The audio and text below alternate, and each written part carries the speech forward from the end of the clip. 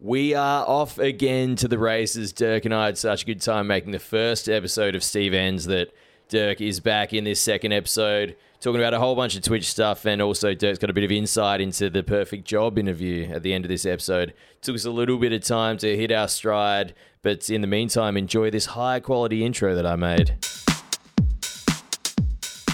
I keep drinking this whiskey without watering it down. And Isn't that the intent sometimes? Look, normally I can take this, but today has been a day where I didn't eat much and I worked out quite a bit. Why aren't you eating? Why am I eating? Why aren't you eating? Why didn't you eat? Why aren't you eating? Sorry, I did eat a bit. I didn't eat much. So my intermittent fasting is whimsical as shit. That sounded like you taking a piss, but I promise to people is you pouring a whiskey into a glass. Mate, episode 2. Mighty yellow. Episode 2 of Steve Ends, featuring Dirk. Dirk, welcome back. Oh, yeah, cheers. It's like I've never left. Is it a pleasure, or are you just saying that to please me? Or you haven't said it yet? I've just said it. Look. I feel put on the spot right now. Let's talk about Cyberpunk. How about that game? Have you played it at all, or what? No, I don't think it's for me. But I do get Why a little. Not? I do let it. Well, I don't know if I can handle a video game that's of that. It's too big for me. It's too big for my little brain. There's plenty of games out there like that I'm sure are fantastic, but my brain is too small. My attention span's too short.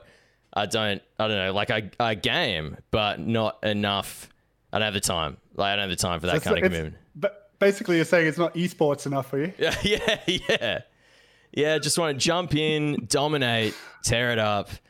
No, you don't have the skills. There's no noobs to own there. Yeah, there's just bugs that you can run into. So I do get a little kick out of seeing a video game come out that's in really nasty shape, though. It's actually. You remember the No Man's Sky thing, that's happened a few times since over the years that we've known each other. Actually, that's happened a few times because obviously, when we first met, I was deep into a video game called H1Z1, which was in a very early state of development and reached quite a bit of popularity. This is actually a bit of deja vu because I used to do a podcast at Press Start with Zero Suit Sonia called Headshot. And I used to that was at my time of playing heaps of H1Z1 and streaming a lot, and I used to bang on about how you'd run around that game and see people with no heads and whatnot. And I feel like is there a little bit of that going on in Cyberpunk at the moment? Pretty much. Well, you've seen some of the tweets and the bugs that are in there, man. It's all you need to do is just be following a little bit of video game action online, and you'll just be recommended non-stop Cyberpunk 2077 highlights of just ridiculous glitches in the game. and every single one is more excellent than the one before it. I love that. But it's the same as it's the same as Twitch, right? There's so much struggling in it's growing pains. I reckon it's just growing pains. It's a company that tries to do too much and gets to a point where it's toppling over and they don't know how to handle it properly. I'm fascinated by the process of the studios who make video games because that I don't know too much, but that seems like one that's obviously been in development for a long time, right? And I don't know much about the process, but I have had the pleasure on 2 occasions to go to Amazon Game Studios. They were the lovely team, and they had me out to Seattle 2 consecutive years to test a game that they were working on. And that was kind of a little bit of an insight into these amazing studio facilities and this amazing team that's passionate about a project. And for a while there, I was like, God, maybe I'd be interested in a massive career change, and that could be a path I could go down just because it seemed so creative and organic and such good positivity and teamwork working towards this common goal of this fun game. It just seems like the most amazing thing. How did they find you initially anyway? Because obviously you're a big live streamer, but you're a big live streamer from down under. From down under? No, well, not these days, back in the day, but I think in 2016 I was in San Diego for TwitchCon, and they were launching Amazon Game Studios and doing an event where they were announcing these new games that they're working on when the studio was new, and one of them appealed to me, and I approached some of the devs afterwards for a quick chat and mentioned that I was really interested in their game, and just kept in touch with them, and they were lovely and ended up being really good friends of mine. They'd have me over there and they'd take us out and show us their game, and they're just wonderful, wonderful people. That's amazing. Yeah, it's cool how a little hobby turns into something that big, where you get like inspiration for your career, perhaps, or whatever it is. Like, I know. Or, to influence the structure of a game, because I don't know how influential you guys got to be in the creation of the game itself. But I mean, I was probably less influential than some of the others because I was in Australia, so I was only able to go over a couple of times. But they definitely took a lot of influence from the community. But like you shouldn't be taking much influence from me anyway. I'm not like a fancy gamer. I just had a little moment where my stream was doing all right. But like I wasn't. I thought you were top esports, but look. No, I just talk some shit. I just talk some shit about that. But like, I didn't have wild Twitch TV success, but I just had like a little pocket of a moment before I was riding a wave of being one of the few Australians before there were many Australians, but it's nothing more than that really. But there's some amongst that time, great opportunities though.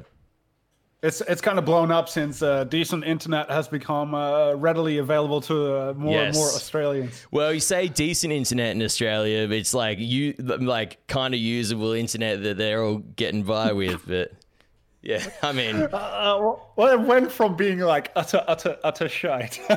We don't want to turn this podcast into banging on about the NBN, do we? No, we don't. But yeah, there's enough complaints. So you would or you wouldn't go into video games as a career? Like, well, I don't have any skills in it, but like if you're going to start from scratch as like a career change, I'm sure it'd be an interesting way to go. I mean, don't you think? Well, you could wedge it. You could kind of like loop in there by taking your experience as a content creator and marketing and stuff like that. Yeah, maybe. I mean, I don't really know what the landscape's like what kind of jobs there are. But I mean, right now I'm doing this with you. But I feel like there's, like, besides Cyberpunk, whenever you open Twitter, there's anyone in the Twitch TV landscapes complaining about something at the moment. Well, at the moment it's everyone DMCA claims, right? Yeah, DMCA, but also the moderation and the new TOS, because everything's TOS these days. Everything's terms of service, because apparently Twitch is struggling a little bit with how they should be moderating their, and I guess all the live streaming that they have, all the content that they provide, because they want to. I reckon it's just because they want to make it big as well, right? They want to get to ESPN levels or something, and that will happen. I would have thought. I can't comment on too much of this stuff because I've been at times I find myself kind of absent from like the gaming space these days, but I do read a lot about people complaining about DMCA claims against their account, and all I see is people complaining about it when it's just always been the law. And like, I'll kind of throw myself in the fire here and say that like throughout the times I've done live streams, I always, a lot of the time, play music that I don't own the rights to, and I admit to it. But I know the law from being a student of media, and when the time comes when my ship goes down, I'll shake hands with them and I'll say, thanks very much, and see you later, because I knew the whole time, you know what I mean?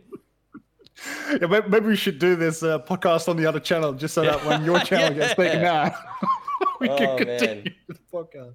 But it's like that. And again, like over drinks, we've had this discussion before, but it is like that. Like we've worked in this industry for long enough to know that every single bit of content. Sorry. I was going to say do it again, but but every single bit of content we're doing is borrowed. Like, this is the only original stuff we're doing. This podcast right here, this is actually it. Like this. That's right. This is original, actually. It's probably the only original thing that's happened on the internet in a while.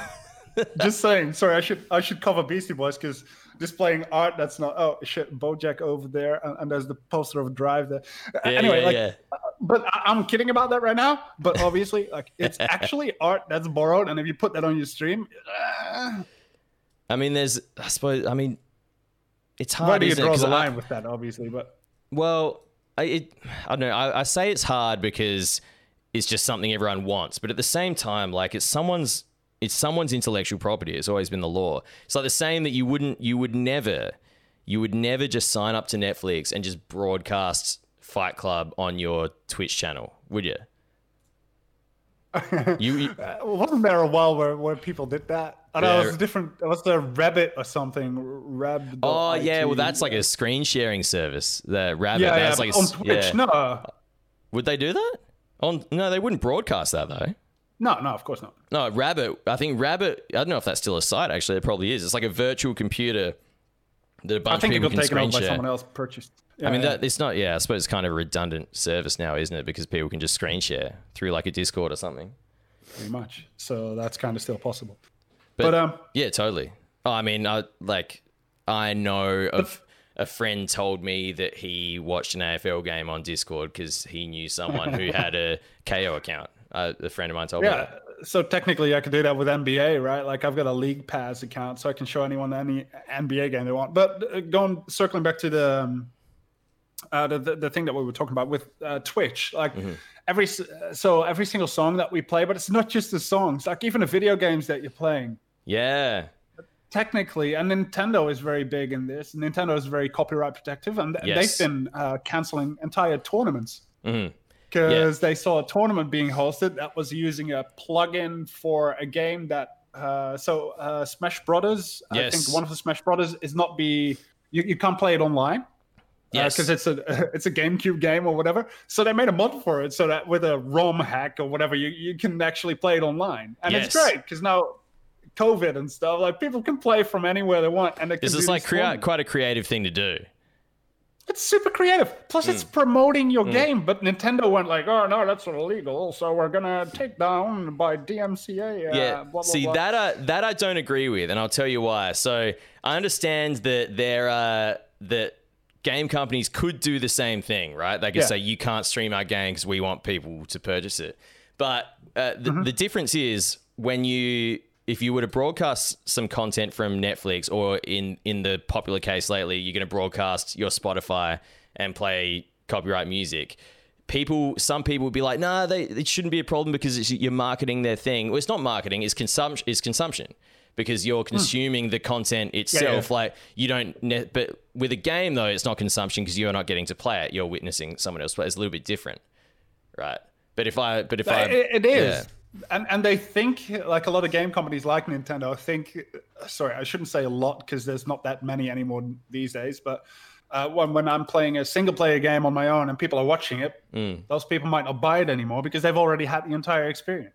Yes. And that's how some old school companies like Nintendo think. Yeah. And that kind of sucks. And then there's also the fact that if they don't protect their copyright, they actually lose their copyright. Yes. It is like you could say it's an outdated system, isn't it? You could definitely say that. Yeah. You're right too. But I suppose it's, I don't know, like a lot of people complaining now, but it has always been the law. It's just the platform has risen to a point of popularity where now they're only just starting to take notice. But it's always been the law, hasn't it? And I kind of hate our stance to this because we're like, yeah, no, this is normal. This is how it is. Yeah. That's because we know it, but this is where we're old men. Like, we need the new people. I know. Need all the young guys. The young guys and gals to stand up and go like, oh, we can't have this. Everything needs to change. Because it really does, man. Like, it's such an archaic system. And the only people profiting from it, they're wearing ties and suits and expensive shit. We're not the people that the young people on Twitch TV should be listening to. No one should be listening. We're out of the demographic. We're very far out of the demographic. But as the platform moves on though and it gains more and more popularity, the ones who are the most popular, who are like OGs on the platform, are getting a few years on, and then it's like there's, for the first time, there's like a second generation of popular personalities on the platform, right? Yeah, again, I'm super interested by any way communities grow and or new communities get created. So it's really fun to see these streamers pop up, get big because of one event. Like they'll have one stupid thing that ends up on Reddit somewhere, and suddenly this is a big streamer because oh my god, look at this content. Yeah, content. Yeah, people can just explode instantly and have. It's not even 15 minutes of fame; it's 5 seconds now, isn't it? Yeah, it is, and some of them leverage it properly. So, but I'm mostly, I find most fascinating is not Twitch itself. I mean, you and I talk a lot about Twitch because that's where we met, and that's the basis, the original basis for this podcast. But the communities that spawn off that, like I said in the last episode, I remember we talked about how like larger social media platforms are kind of becoming less popular and closed communities are kind of becoming more popular. So people will use a platform and then like a larger platform like Twitch, and then it will spawn off into like a closed community, like like Discord. We can't avoid talking about Discord, which is like a spin-off of Slack, but it has a lot of functionality now. And communities like that are kind of where social media is. And then that's when people really get to know each other instead of just liking posts. Yeah. Yeah, there's a lot of. Initially, I wanted to call it fringe community, fringe. I don't know. It's not fringe. It's becoming the core of it. Like Discord has gotten to the point where it's so big that, everyone's on at least like 20 Discord servers. Let's be honest. You can't even keep up with it. Yeah, exactly. And yeah, that's where things go. But I also feel like everyone knows each other's.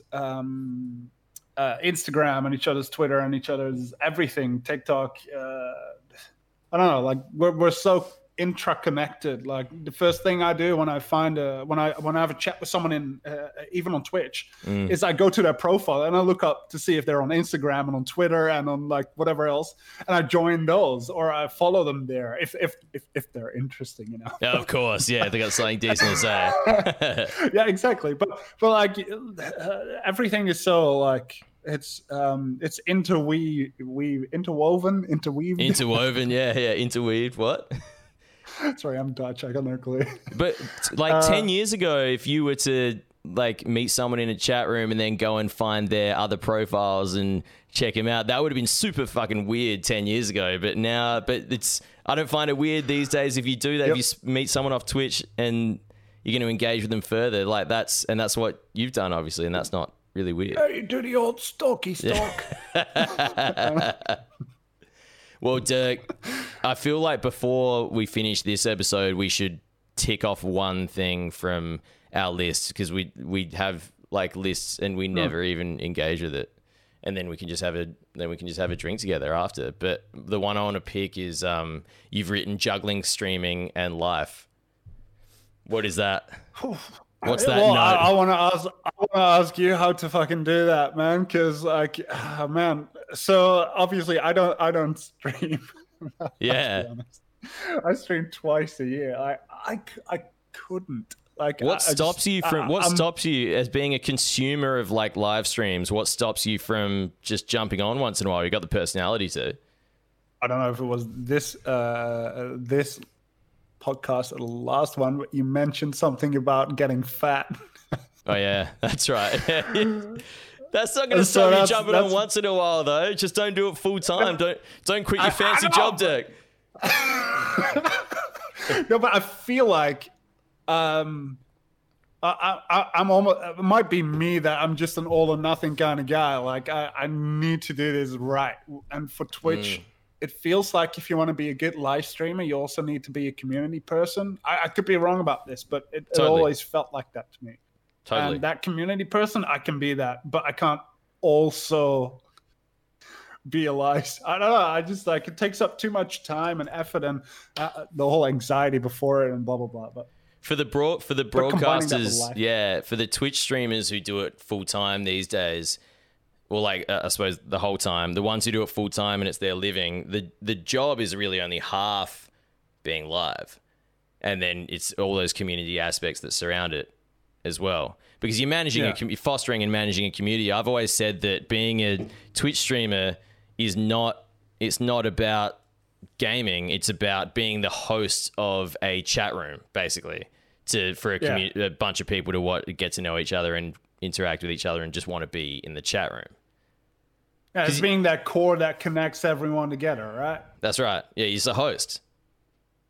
Yeah, and that's like, but that also means, generally it means that you also need to do, I suppose you don't really need to do YouTube anymore. YouTube is kind of becoming irrelevant really quickly.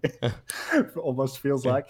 But it's more than just, again, like I said, I feel like you need to be live as often as you can, but you also need to make your appearances elsewhere, say hi to everyone and be part of some Discords. And I don't know if you have like a stream team and stuff. Obviously you do. Like, doesn't all of that take up too much time? Or are you currently at the point where you're just like, look, man, I've got my full-time job. I'm just going live whenever the fuck I feel like that's me, though. But I'm talking about people who do it like full-time or whatever, you know? Yeah. Like I so did the full-time ones are still doing the grind? I only know this because like 4 years ago or whatever I did it. A couple of years ago I did it. But I assume, and that's still the case, is there's a lot of time to be put in outside of actually being live. It's probably a massive misconception. Yeah, that's fair enough. Because there's also talking to your sponsors and emails, shitloads. Yeah. Like any other job, I guess. Well, that's the part that I have no view of whatsoever. I can't even imagine that as a streamer. Today was my first day of holidays from my job, and I still got a few emails, and I didn't have to read them, but I was sucked in because I was still in the routine. Your first Monday when you wake up, when you go on like Christmas break from any job, I feel I feel naughty. It takes a while to like adjust to not having to get up super early, and I felt really bad. I was like, should be able to be checking my email. No, because I'm on leave, and you get a certain amount of leave, and it's designated.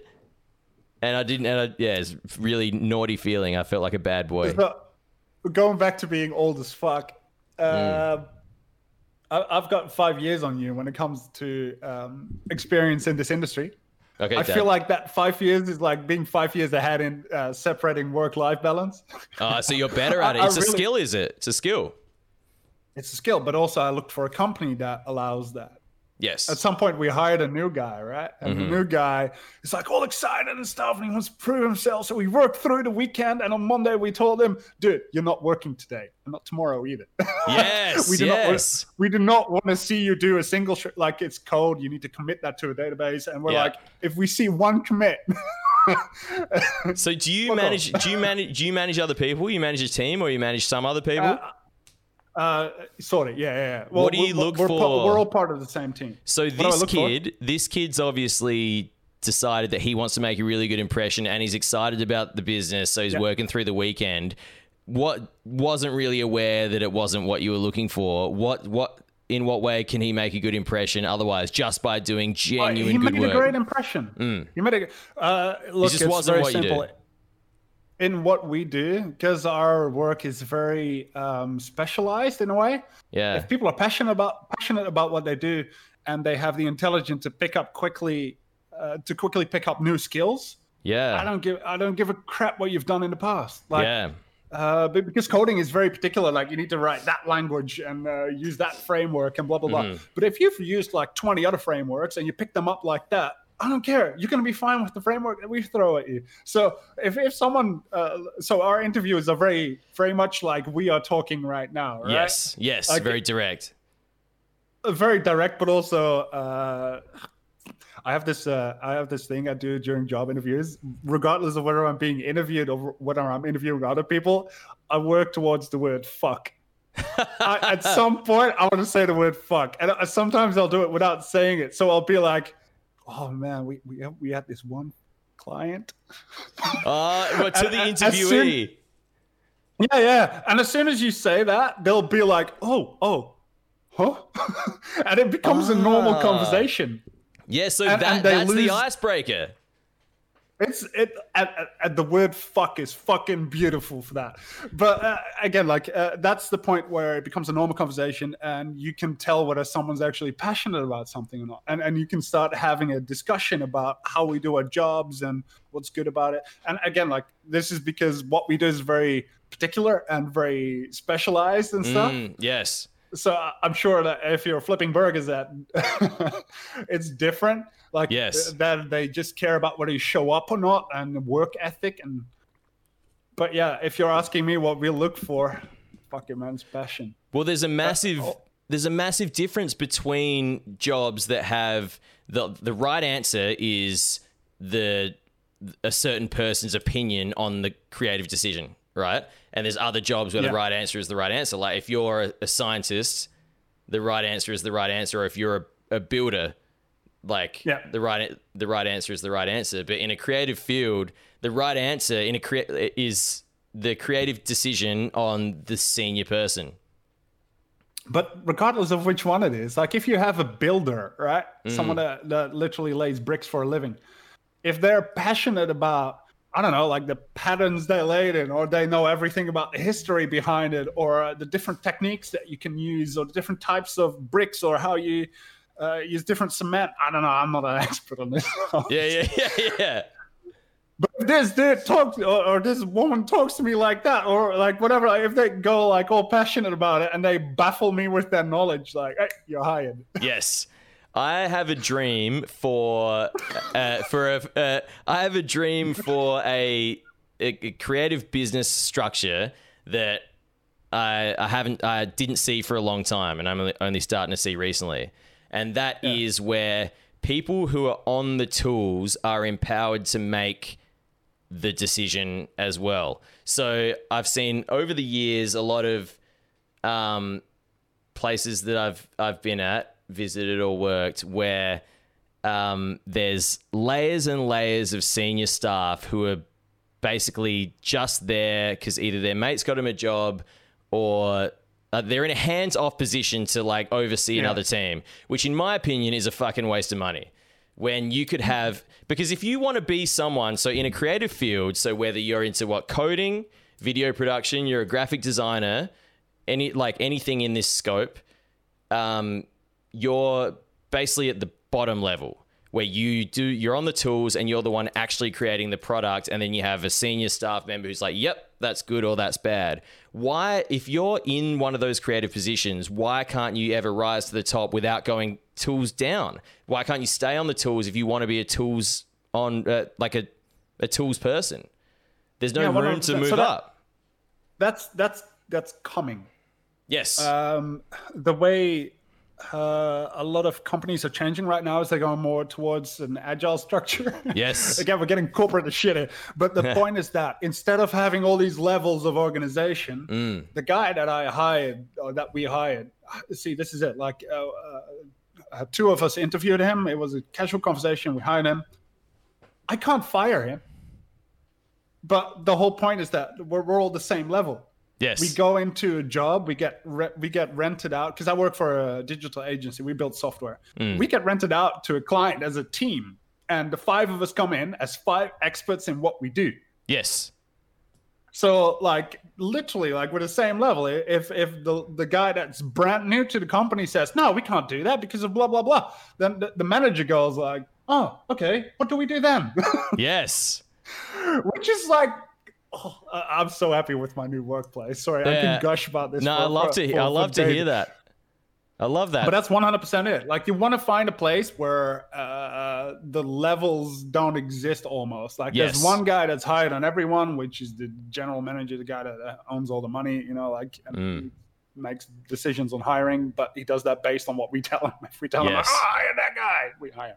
Like, why can't, if you're a designer, why, like, it feels like there's a lot of places historically that you would work. Maybe that's changing now, but I feel like it's still very current, where there's the designers and then there's the managers of them who don't actually design, but and then they got their own managers and stuff. So the actual person on the tools is at the bottom, when someone might want to have 40 years experience but they still want to do design because they love it. Why can't, and I feel like you could save yourself shitloads of money and time by having someone who you've employed because they're an absolute expert with a lot of experience. Because you trust them. Exactly. Yeah. So why can't you combine those roles and you have the designer who also makes the decision on their own design? Like, it seems like a no-brainer. Why doesn't that exist more? It's crazy. It's difficult to hire the right people for that, because you need people that are passionate about what they do. Because if you have someone that if you hire a designer that just does stuff because they feel it's right, it's going to end up being the wrong thing sometimes. And you need to hire the designer that can actually explain why this works or why this doesn't work. Yes. And that's like the big trick. Like, you need people that are passionate enough to understand what they're doing and why they're doing it that way. Yes. It's got to exist, though. It's got to exist. It exists. And there's certain companies that do that properly and there's companies that don't. And that's why, if I can give anyone listening to this right now, when you go into a job interview, there's one way to make yourself not nervous at all. And that's and come out with a great job. And that's going into an interview thinking, all right, I'm going there to interview the company and to ask them questions to see if I want to fucking work for that company. And I know that's a privileged as shit way to enter an interview, but even if you just adopt the mindset, you'll get the job more easily because you know to ask questions that impress the interviewer. Like if I ask the interviewer, what's the how many burgers are you guys flipping every day, and how do you do that, and do you have 3 people flipping the burgers or just the one? Does he use 2 tongs or does he if you ask all these questions about the job that you're good at, then you're going to impress the shit out of them because they'll be like, we need to look at the number of people that we have flipping burgers. Because these people want to know. Right, they want to know about us. Because they want to know, because maybe there's a better way to do it. And that's how you impress. You ask the right fucking question. That's an interesting point, actually, for the young guns out there going for their next position. God, we're all... That's honestly very valuable stuff. I should put this on my LinkedIn page. You go and tweet that. Oh, Dirk, good on you, mate. What are you drinking? Whiskeys, as always. What kind of whiskey? I'm not pulling out the bottle again. Last episode, I already gave him a shout out. So. What kind of whiskey? I've never been a whiskey man, but I got to develop the palate a little bit. Oh, we'll work on that together. I'll bring you a good bottle of whiskey sometime. Excellent. Okay. We'll fix that. Okay. I'll bring you a nice little 6-pack of beer and try and develop your palate.